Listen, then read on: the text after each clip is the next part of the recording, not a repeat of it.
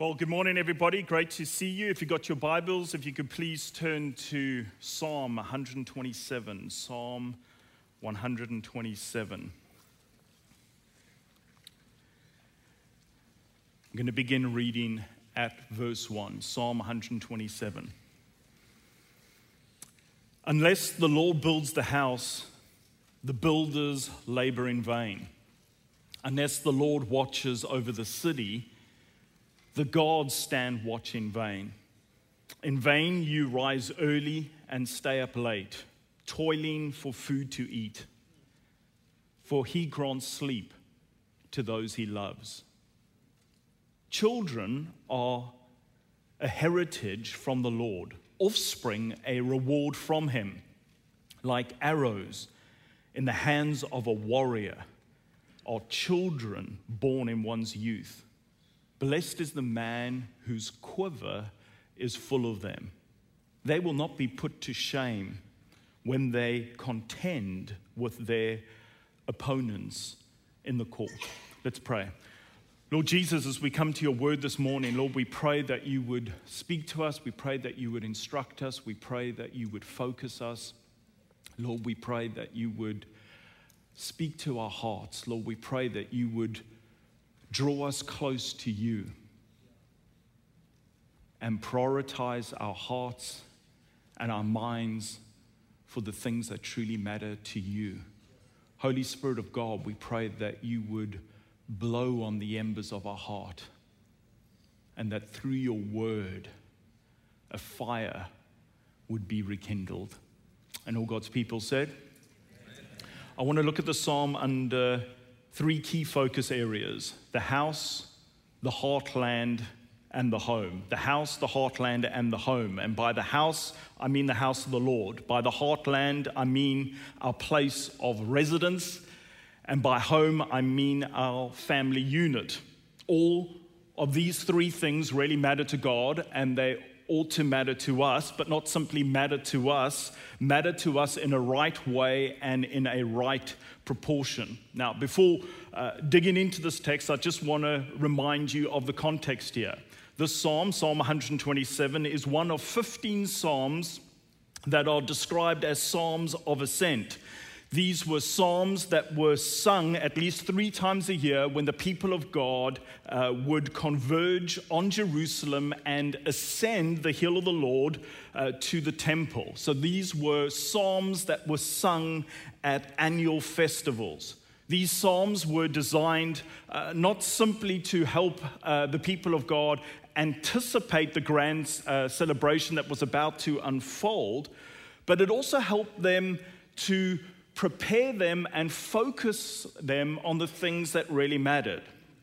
This psalm, I would suggest to you, is uniquely placed to serve us really at the outset of this conference together. It is a huge privilege, is it not, to be able to be gathered with people literally from around the world to come and celebrate the goodness and greatness of God. But when we add an annual international gathering like this, the temptation for our focus to be in the wrong place is very high. And if we focus in the wrong place, it means that we'll have a wrong vision fulfilling our horizons, and we're likely to head off in a wrong direction as a result.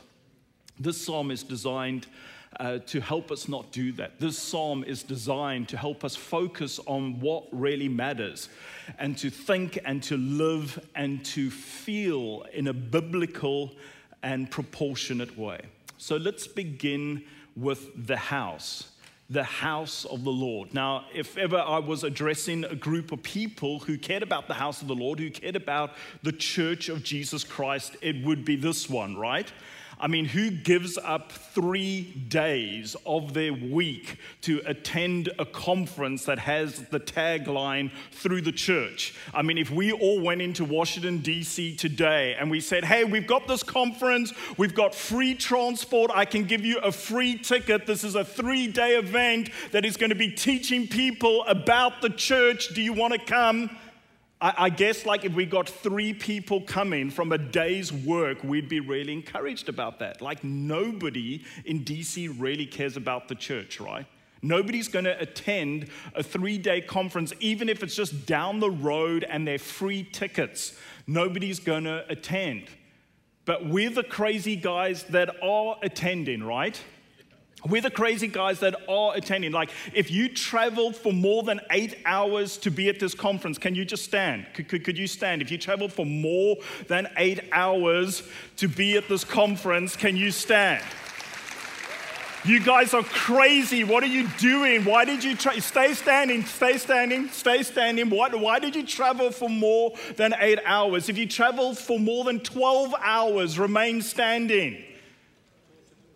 They're lunatics, and then there are ultra lunatics.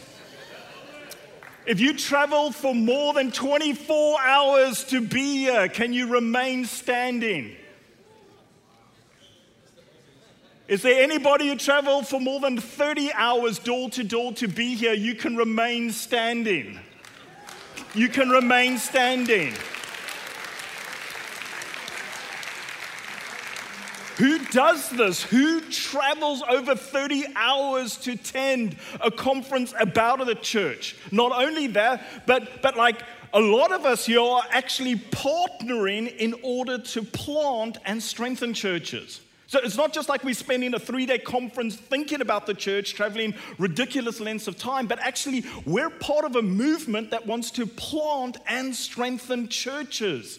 This is crazy. This is crazy, and we need to ask ourselves the question at the outset of this conference: is this crazy, or is this biblical crazy? Like, are we just like really out of our mind? Or are we like that weird niche group that kind of became obsessed with something that doesn't really matter? And we managed to find enough other crazy people around the world that would kind of come together to validate our craziness. But to everybody else, this is like crazy. Or are we biblically crazy? Like, have we cracked open our Bible? And have we seen something about what God is up to that has utterly ruined us? Like forever, like for the rest of our lives, we've seen something. Are we crazy, or are we biblically crazy? Well, friends, let's just do a quick walk through the book of Ephesians, and let's just think if we're biblically crazy or crazy. Think about Ephesians 1, where Paul writes that God was pleased to place all things under Jesus' feet and appoint him to be head over everything for the church. So Paul paints a picture in Ephesians 1 of Christ ruling and reigning for the church. So we have total authority for the church, ruling and reigning, not for our nation states. Ruling and reigning for the church, which is his body, the fullness of him who fills everything in every way. Friends, is it possible for Christ to identify with the church more than by referring to the church as his very body? Ruling and reigning for the church, which is his body, who fulfills everything in every way. And this wasn't Paul getting excited, writing to the Ephesians church, just kind of getting ahead of himself a bit. Paul could write, which is his body, because he had a personal encounter with Jesus on the road to Damascus, and the risen Lord Jesus intervened in Paul's life and said, Saul, Saul, why are you persecuting me? The words that Paul heard on the road to Damascus wasn't, Saul, Saul, why are you persecuting an organization that I'm loosely affiliated with, along with multiple other institutions that do good work in my name? That isn't what he heard on the road to Damascus. He heard, why are you persecuting me? To persecute the church was to persecute Jesus, because the church is the body of Christ. Jesus couldn't identify more with the church than by referring to us as his very body. Or think about Ephesians 2, Paul's trying to bring these two groups together, Jews and Gentiles together. And in Ephesians 2, he says that through Christ's physical death on the cross, he has broken the dividing wall of hostility to create one new man, one new humanity in Christ. The work of Christ wasn't to make Gentiles more Jewish, but Christ came to break the dividing walls of hostility to create this new tribe, this new humanity that is defined by the finished work of Christ. Or think about Ephesians 3. His intent, not our intent, his intent is that now, right now, through the church, the manifold wisdom of God, which actually in the context of Ephesians is Jew, Gentiles together, the multicolored wisdom, the manifold wisdom of God be made known to the rulers and authorities in the heavenly realms. Why is God so interested in the church? He's interested in the church because it's now through the church that his manifold wisdom be made known to the rulers and authorities in the heavenly realms. God cares about the church because he cares about his intergalactic glory. There's something about when Christians come together and lift up the name of Jesus that God is glorified in the heavenly realms. What does that mean? I've got no idea, but it's in the Bible. God gets intergalactic glory when we come together. That's not TBN, that's Ephesians 3. Intergalactic glory. And this is his eternal purpose. So it's not going to budge. He's not going to budge on it. He's not ADHD. He's not like, oh, I'm in the church now. Oh, what's this over here? Oh, what's that over there? No, this is his eternal purpose, that he is going to accomplish this. And then Paul just like ends this kind of understanding with this prayer now to him. Glory in the church and glory in Christ Jesus. And I'd read Ephesians so many times, and there came a day where I just like, what? Paul isn't just saying glory in Jesus, like we can all get behind that, right? Like glory in Jesus, sure, but glory in the church? Paul, did you really pray that? He absolutely did pray that. God's glory manifest in the church. And of course, then we get Ephesians 4. The ascended Christ gives gifts. Apostles, prophets, evangelists, pastors, and teachers, so that the body of Christ may be built up until we all reach maturity in the faith. How many people know like the first thing Jesus did when he ascended to heaven is kind of really important, right? And what did he do? He poured out gifts on his church for the maturing of his church. Or what about Ephesians 5? Husbands, love your wives as Christ loved the church and gave himself up for her. Husbands, love your wives as Christ loved the church and gave himself up for her. What was the joy set before Christ when he died on the cross? I want to suggest to you that the joy set before him was his bride that was going to await him as a result of his extreme sacrifice on the cross. Friends, we are not crazy. We are biblically crazy. We have seen something. We have opened up the Bible and we've seen that the church of Jesus Christ really matters. It matters eternally to God. I want to suggest to you that in light of the book of Ephesians, it's almost impossible to exaggerate the importance of the local church. It's almost impossible to exaggerate in light of what God has said about his church in Holy Scripture. And yet, here in Psalm 127, there is a warning. Here in Psalm 127, there is a caution, and the caution is this: unless the Lord builds the house, the builders labor in vain. It is possible to be so into building the house of the Lord that we labor in vain. Our work is futile. Our work is worthless. Our work is inconsequential. In vain you rise early and stay up late, toiling. Hard work without any point should concern all of us.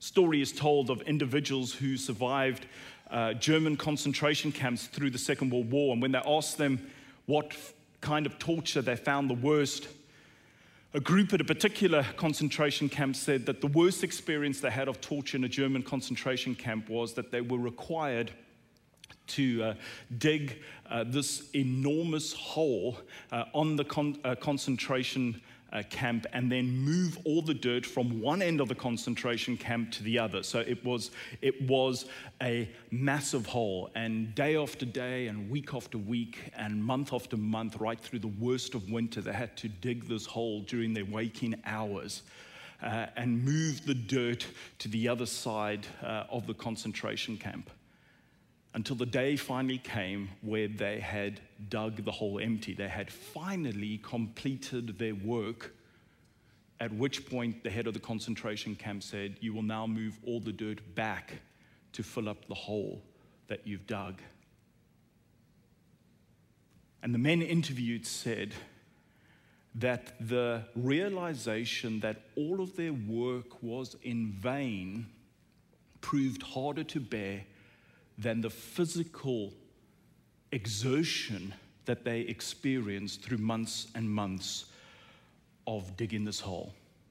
And therefore, it would be wise for all of us to ask the question at the outset of this conference, are we laboring in vain? The Apostle Paul really cared about whether he was laboring in vain. He went up to Jerusalem to speak to those who appeared to be leaders to check that he wasn't running his race in vain. So as leaders, how can we build in vain? What are some of the signs that we are building in vain? A misinterpretation of Psalm 127 would be that any physical effort in order to build the local church is wrong. That actually, in Psalm 127, what we have here is a call from Solomon for us to down tools and just let God be God. But that would be a mistake. Listen to what Derek Kidner writes. He says, while a contrast between fruitless toil and effortless enrichment is attractive, the opening verses are, in fact, a contrast to attitudes to God, dependence and independence, rather than to attitudes to work, or still less, the rival merits of toil and sleep.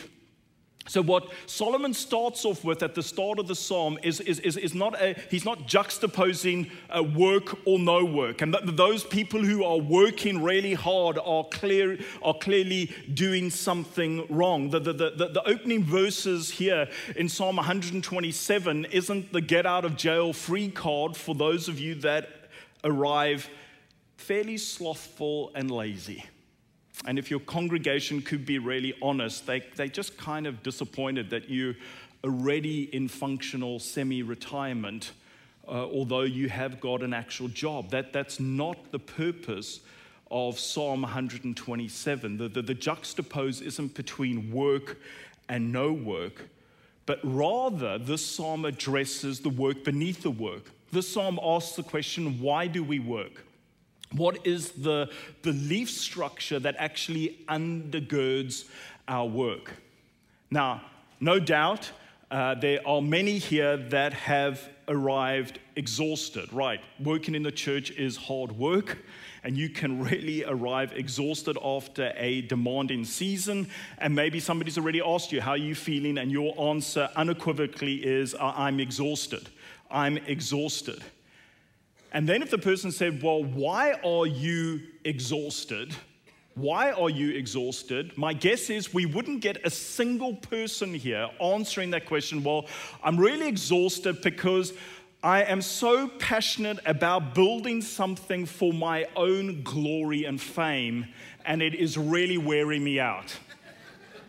Like, we're way too clever to do that. Like, nobody's going to say, like, hey, Steve, why are you exhausted? I'm exhausted because I'm trying to do something by me, for me, baby. That's why I'm exhausted. My glory isn't being displayed in the measure that I want it to be, and it's leaving me feeling exhausted. I'm trying to build something by me, for me, baby. No, nobody's going to go for that, are they? Nobody would actually say that or verbalize that. But we could be tempted to say, well, the reason why I'm really exhausted is because I'm really working hard. I'm laboring hard for the glory of God. This isn't by me, for me. This is by me, for God. And that's why I'm exhausted. But the challenge of Psalm 127 is that the matrix by me, for God, is defined as laboring in vain. The call of Psalm 127 is to get into the happy place where it is by God, for God. The worst is by me, for me. But the by me, for God, according to this psalm, is laboring in vain. Now, this psalm doesn't down hard work. It talks about labor. It doesn't deny labor. There is toil, there is getting up early, there is staying up late. It doesn't deny that we have a part to play, but it draws attention to the fact that our work is only ever successful because of God's work. His work always precedes our work. Without God's work, our work wouldn't even be possible. And as creatures, we just love to get the credit ourselves. We love to place ourselves in the role of creator when we're not, which is why Solomon begins the psalm with, unless the Lord builds the house, its builders labor in vain. Friends, just an honest assessment of why your church actually exists will reveal clearly, irrefutably, that God is at the bottom of it all. Friends, let's just think about it today. If Jesus Christ hadn't left the glories of heaven and humbled himself to become a man, your church wouldn't exist. If he hadn't resisted all temptation that was thrown at him, your church wouldn't exist. If Jesus hadn't become the sin bearer and died on the cross, your church wouldn't have existed. If Jesus Christ hasn't been raised from the dead, your church wouldn't have existed. If Jesus Christ hadn't saved individual after individual after individual, your church wouldn't have existed. If Jesus Christ hadn't knitted them together, added them together, and formed a community, your church wouldn't have existed. If Jesus Christ hadn't sacrificially given his life for the individuals in your church, they wouldn't really want to give sacrificially themselves. People just aren't like that. It's because they've experienced amazing, incredible grace that they become generous. Friends, I'm not asking you to be falsely humble today. At the bottom of all of our churches is God's eternal work, without question, without apology.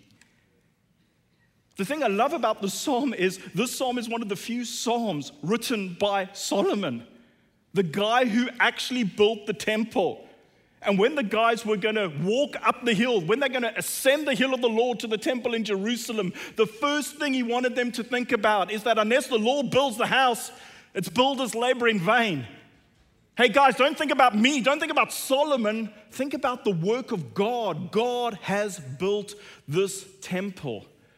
And friends, all of us are in danger of, once things get going and there's a little bit of success and it all starts to happen, we're very good at taking credit for the hard work that actually God has put in.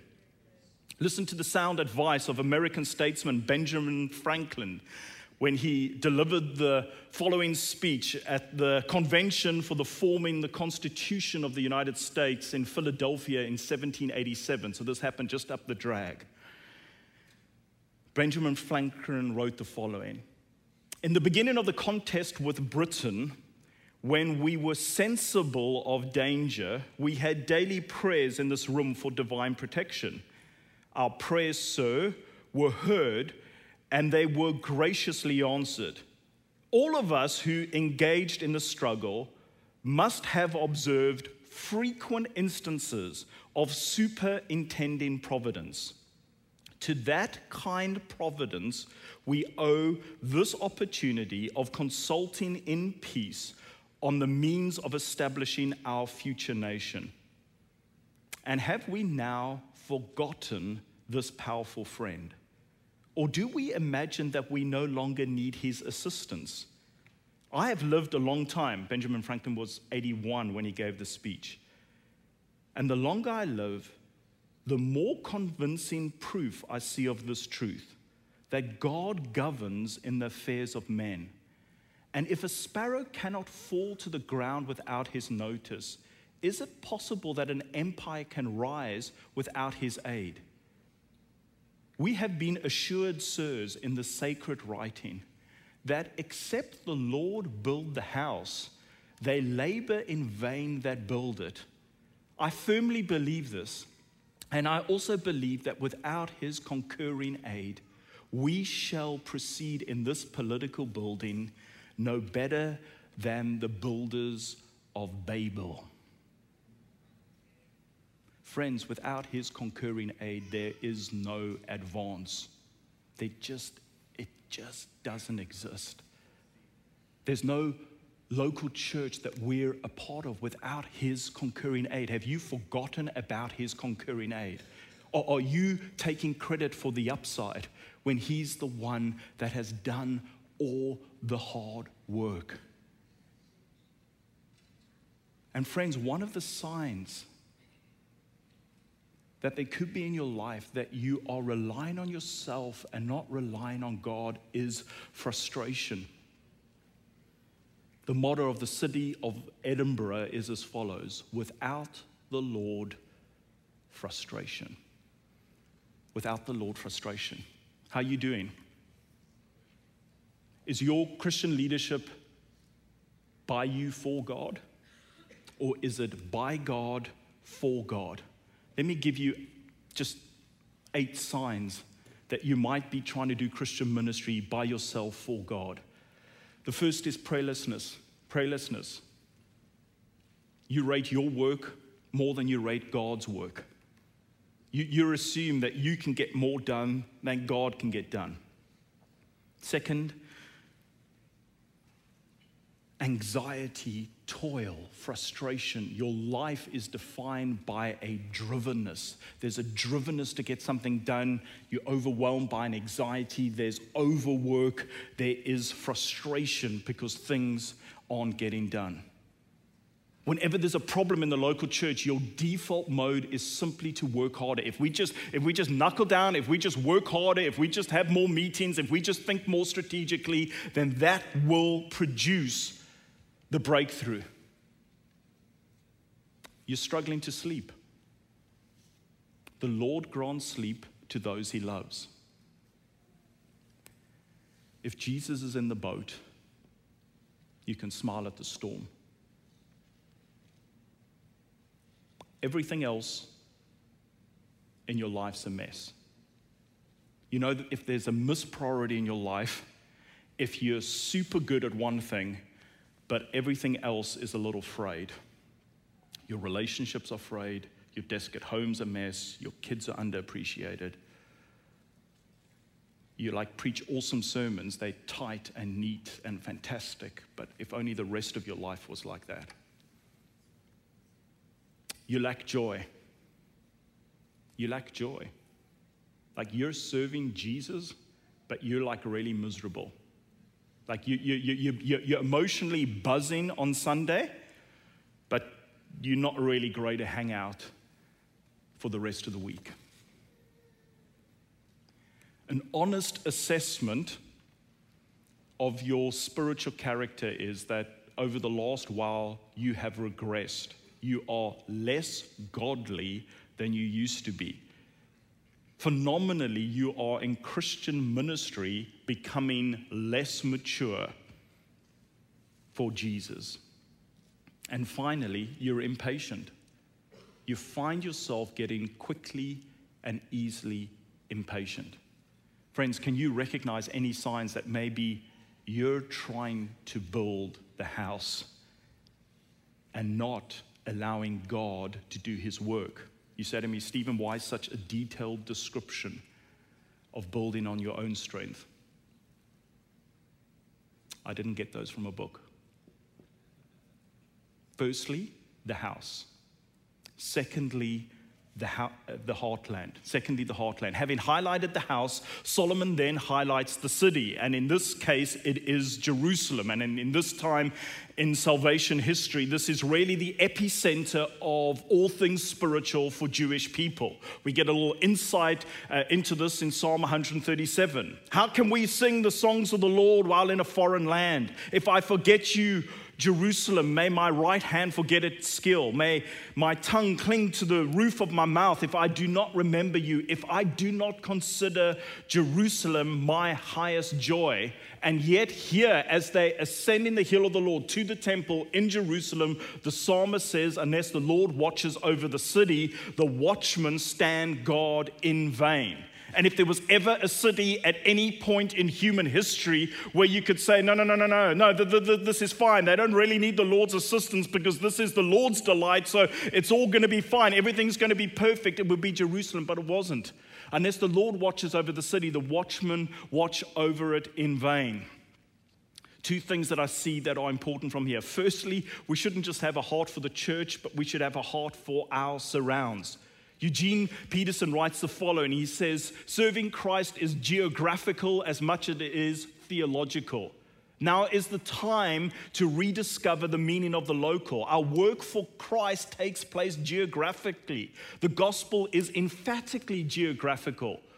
Place names such as Nazareth and Samaria and Jerusalem are embedded into the gospel. God cares about places, and because God cares about places, we should care about places. In the evangelical world, we've had a clarion call to care about the great cities of the world. And it's really awesome to be in a partnership where we've got somebody blowing the trumpet, not just for the great grand cities of the world, but we've got somebody blowing a trumpet for the small town that Jesus really cares about. Friends, we should care about the context in which we live. Friends, contextual concern really matters in advance. We really want to care about the places that we live. We want to care because God cares. Because God cares. Because God has a great concern.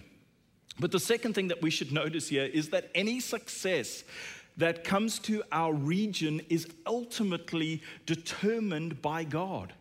Is ultimately determined by God. Unless the Lord watches over the city, the watchmen watch in vain.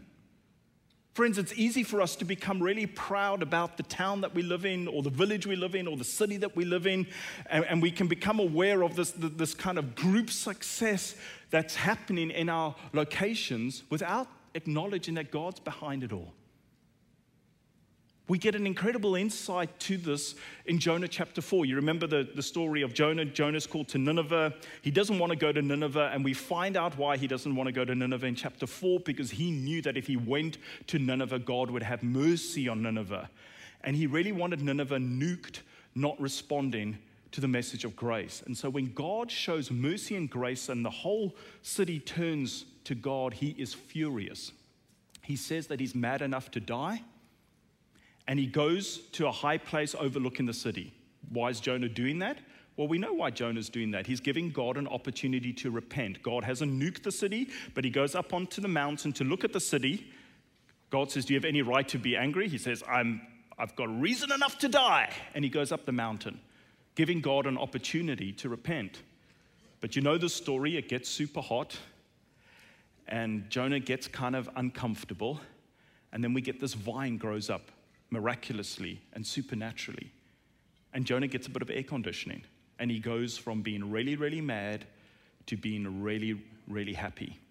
And then the God that provided the vine is the God that provides the worm eats the vine dies, and Jonah gets mad, really mad again. And once again, God says to Jonah, is it right for you to be angry about the plant? It is, he said. I'm so angry, I wish I were dead. But the Lord said, you have been concerned about this plant, although you did not tend or make it grow. It sprung up overnight and died overnight. Should I not be concerned for the great city of Nineveh, in which there are more than 120,000 people who cannot tell their right hand from their left, and also many animals? Friends, do you get the inference here? God is saying to the Israeli prophet from the people of God, you're concerned about the plant, although you didn't tend and care for it. Should I not be concerned about Nineveh, the capital city of Assyria and the arch enemy of Israel? Should I not be concerned about that city, inference, that I tended and cared for? What? No, Lord. You tend and care for Jerusalem. You don't tend and care for Nineveh. You don't tend and care for our arch enemies, the people that are plotting to bring us down. You don't do that. And he's like, yeah, I do. Because I'm not just the God of Jerusalem. I'm the God of the ends of the earth. I'm the God of Mecca. I'm the God of Islamabad. I'm the God of everything. I'm the God of the nations. And if you to get on agenda with me, then you really need to care about what I care about. And I care about all cities and all towns and all villages, not just what you care about. And when one city is flourishing and blessing, it's because I'm at the bottom of that, not because people were clever and amazing. They may think that. That's what you may read in the press. But at the bottom of all of it is none other than God himself. So firstly, the house. Secondly, the heartland. And finally, the home. Finally, the home.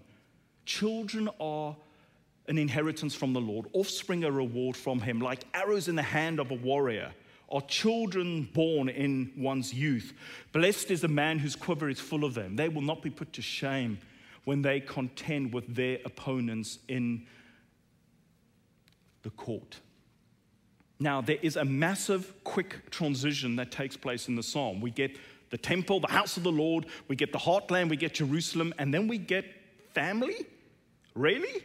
And some commentators, when they're looking at it, they're saying, no, this doesn't belong together. These are actually two separate psalms. It's like we're talking about Jerusalem and we're talking about the temple, and now you're talking about family. It doesn't work together. This little bit's been tagged on to that.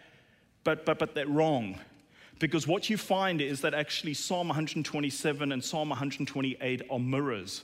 Because in Psalm 127, we start in the city and we end in the family. But in Psalm 128, we start in the family and we end in the city. They are designed to be together.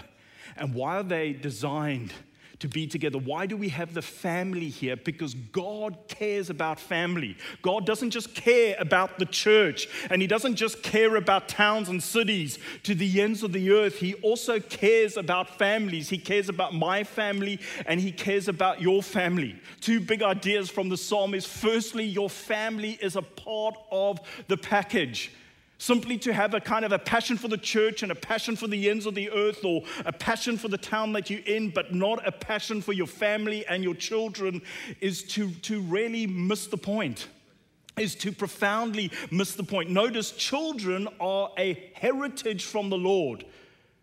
Our offspring a reward. They're from the Lord. I don't know if it's just me, but like at Christmas time when all the presents gather, I like to look before we open up the presents who I'm getting the presents from. Like I must admit, when I was really young, I didn't care. It would just be like, get the gift and I'd like immediately open it because I was more interested in what I got than who gave it to me. But the older I've got, the Lord's worked on me, and now I'm concerned about who gives me. And so it's like, okay, Anna's given me this, okay. I'm going to be interested in not just what I get, but who I got it from, and what she gave me. So when I open up that Christmas present and it's a year of gym membership, it's like, wow, that's really interesting. No, she did. No, she. Who you get it from is like as important as what you get. And friends, children, the word of the Lord says, are gifts from the Lord. This is from God. Like if you get the surprise delivery, Your Amazon delivery, like, who is this? Is this Stephen Rain coming again and I'm getting an Amazon delivery that I wasn't expecting? Who's this from? Oh, no, this is from the Lord. This is coming from God. Wow, this is incredible. And it is incredible, friends. It's from the Lord. The Word of God says that our children are our heritage. Friends, the lasting gift that we actually give to humanity isn't actually the churches that we have the privilege of leading. It's actually our children. The thing that we actually give to the world that's going to last after we're around are our children. It is a heritage from the Lord. It is a reward. It is a reward. It is a reward from Him. Now, some of you are looking at me really weird because you've got really young kids, and this really doesn't feel like a reward. This really feels like a punishment. And Kidner is beautiful in this. He says the following. He says, it's not untypical for God's gifts at first to seem a liability or at least a responsibility before they become obvious assets. The greater their promise, the more likely these children will be a handful before they are a quiverful. The man who used to lead Jubilee before he handed over to me was one of the most amazing Christians I've ever met, an absolutely inspirational Christian, Simon Pettit. And Lindsay, his wife, told me that he was a horror to raise. Simon's mom said he was just so difficult to raise. In fact, at one point, she kind of had a nervous breakdown and actually needed the Salvation Army to take him off her hands for a number of weeks for her just to get equilibrium. They're a handful before they become a quiverful, but they are from the Lord. Do you relate to your kids in light of that? Or like they from the Lord and they really matter, or are they the sideshow? Is your wife like increasingly frustrated that you've got like huge vision and huge passion and seemingly endless energy for the church? But when it comes to the family, you're just so uninvolved, so unemotionally connected. I grew up in a home where my parents weren't Christians, but this is a true story. Every single day that I grew up, my dad would look me in the eye and say, "I love you." He would hug me. He would give me a kiss. And he didn't just say, "I love you" every day of my life. He just backed that up in ways of just crazy commitment. Every single sporting game I played, my dad was at the side of the field. Every debate, every responsibility that I needed to do, my dad was involved in helping me. When we needed to buy a house, my dad was there to help us do that. My dad's not a Christian, but man, I really know my dad loves me, without question. At any point, I could phone my dad if I was in a crisis, and he'd be there in no time. The challenge that I've got is, can I just be as half as good a dad as my non-Christian dad? Like, if I'm just half as good, I'm shooting lights out.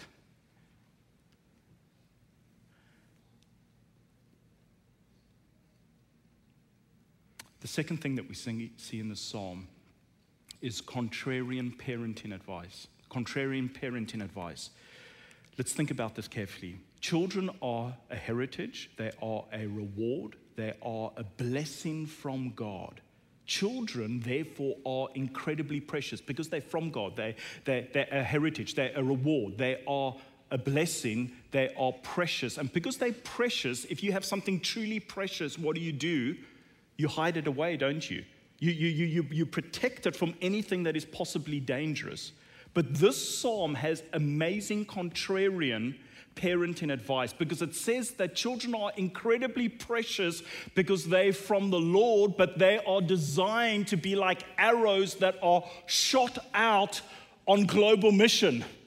Arrows in our quiver to be shot out, not to be left at home forever, not to be just around the corner from mom and dad so that we can keep a real close eye on them for the rest of their life. No, they're meant to be put in a bow and they're meant to be shot out. And then they're meant to contend in the public square for the very truth of God.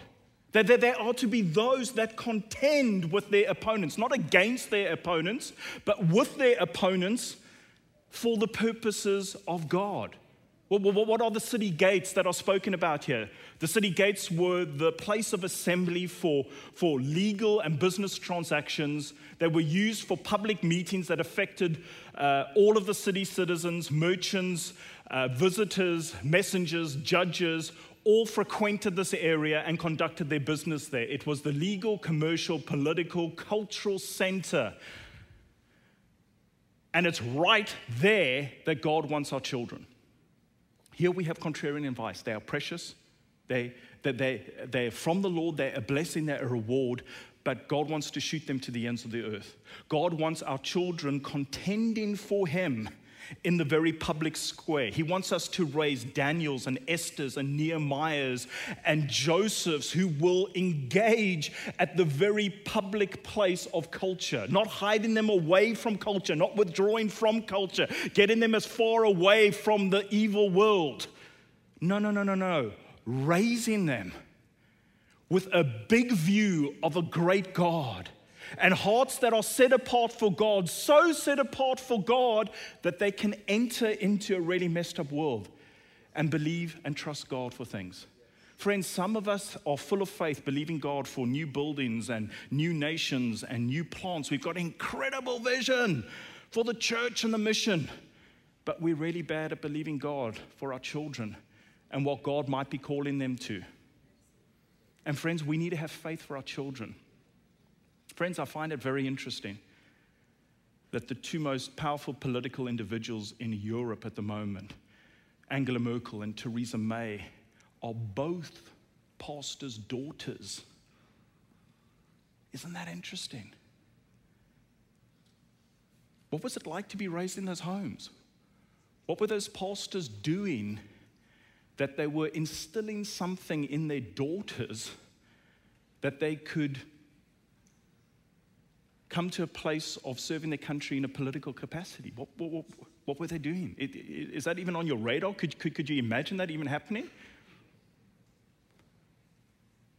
Friends, there's a call here for a contrarian parenting advice where we would believe God and trust God to do truly radical things in and through our children. And that doesn't just mean that they're going to be leading a church. It means that God can deploy them wherever He wants, because all the world is His. And He's interested in the restoration of all things. Friends, there's a call here for us as church leaders to believe for our children, to look for gifts and call them out. So awesome. When I was here, I've just kind of noticed my second child, Ben, I've kind of noticed he's got like an analytic gift. He can kind of work things and suss them out. And just a couple of days ago, I was driving in the car with him, and I said, "Hey, Ben, I've just really noticed this about you." And he said to me, "Dad, well, what does that mean?" I said, "Well, I'm not sure what it means yet, but just notice that you're good at analyzing and working things out." So he went, "Cool." And then just while we're here, I was just like texting them, "How's the exams going?" And he texted back and he said, "Yeah, I wrote biology today, long paper, quite hard. It was the hardest paper I've written, but I expected that to be the case." So I just texted back and I said, "Cool, Ben. Nice to see your analytic gift at work." Because he's worked it out. That's going to be the harder one. He's already thought ahead. Are you believing? Are you analyzing your children? Are you trusting God to use them for His name and for His glory in the public square? Let's stand together.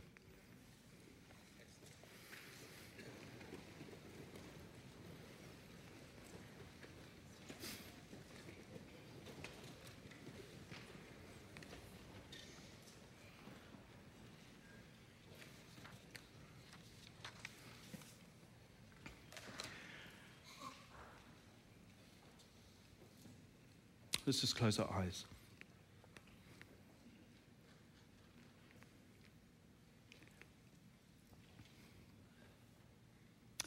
Lord Jesus, we just want to thank you that you love us with an everlasting love. And Lord, we thank you that you know our hearts and minds more than anybody else. And Lord, right at the outset of this conference, we just want to present ourselves to you. And Lord, we just want to acknowledge how vulnerable we are to not caring about the things that you care about, or caring about the things that you care about in a wrong way, in an over-desire way, so that it ends up being by us for you. And Lord, we really do want to see a gospel transformation take place in our hearts, where it's not just by us for you, but it truly is by you for you. And we get to work deeply conscious of the fact that your work is the ultimate work and the significant work. Lord, we don't want to just care about your church. We want to care about where we live. And Lord, we don't want to just care about where we live, but we want to care about where other people live. And Lord, we don't want to just care about your church and care about the world, but we want to care about our families. And so at the outset of this conference, Lord, if we're out of sync in any of those, we just want to say we're sorry, Lord. Who can ascend the hill of the Lord? He that has clean hands and a pure heart. And Lord, we just want to confess to you that left ourselves, we cannot ascend the hill of the Lord. We do not have clean hands and we do not have pure hearts. But Lord, we want to thank you that you ascended the hill of the Lord for us. And you who had perfect clean hands, had hands that were nailed to a cross for us. And you, the only one with the only pure heart, had your heart pierced for us. And your heart pumped blood that was shed for us. So this morning, Lord, we just want to hide in you and hide in the gospel. And we want to ask you for grace to love the right things in the right way. To love the right things in the right way. Lord, we pray for your transforming work in our heart. We pray for the good news of the gospel, for us to love the church in the right way, to love the place that we live in the world that you've created, and to love our children, and to entrust our children to you to be shot to the ends of the earth, and to serve you in the public square for your glory and your fame. And all God's people said, Amen.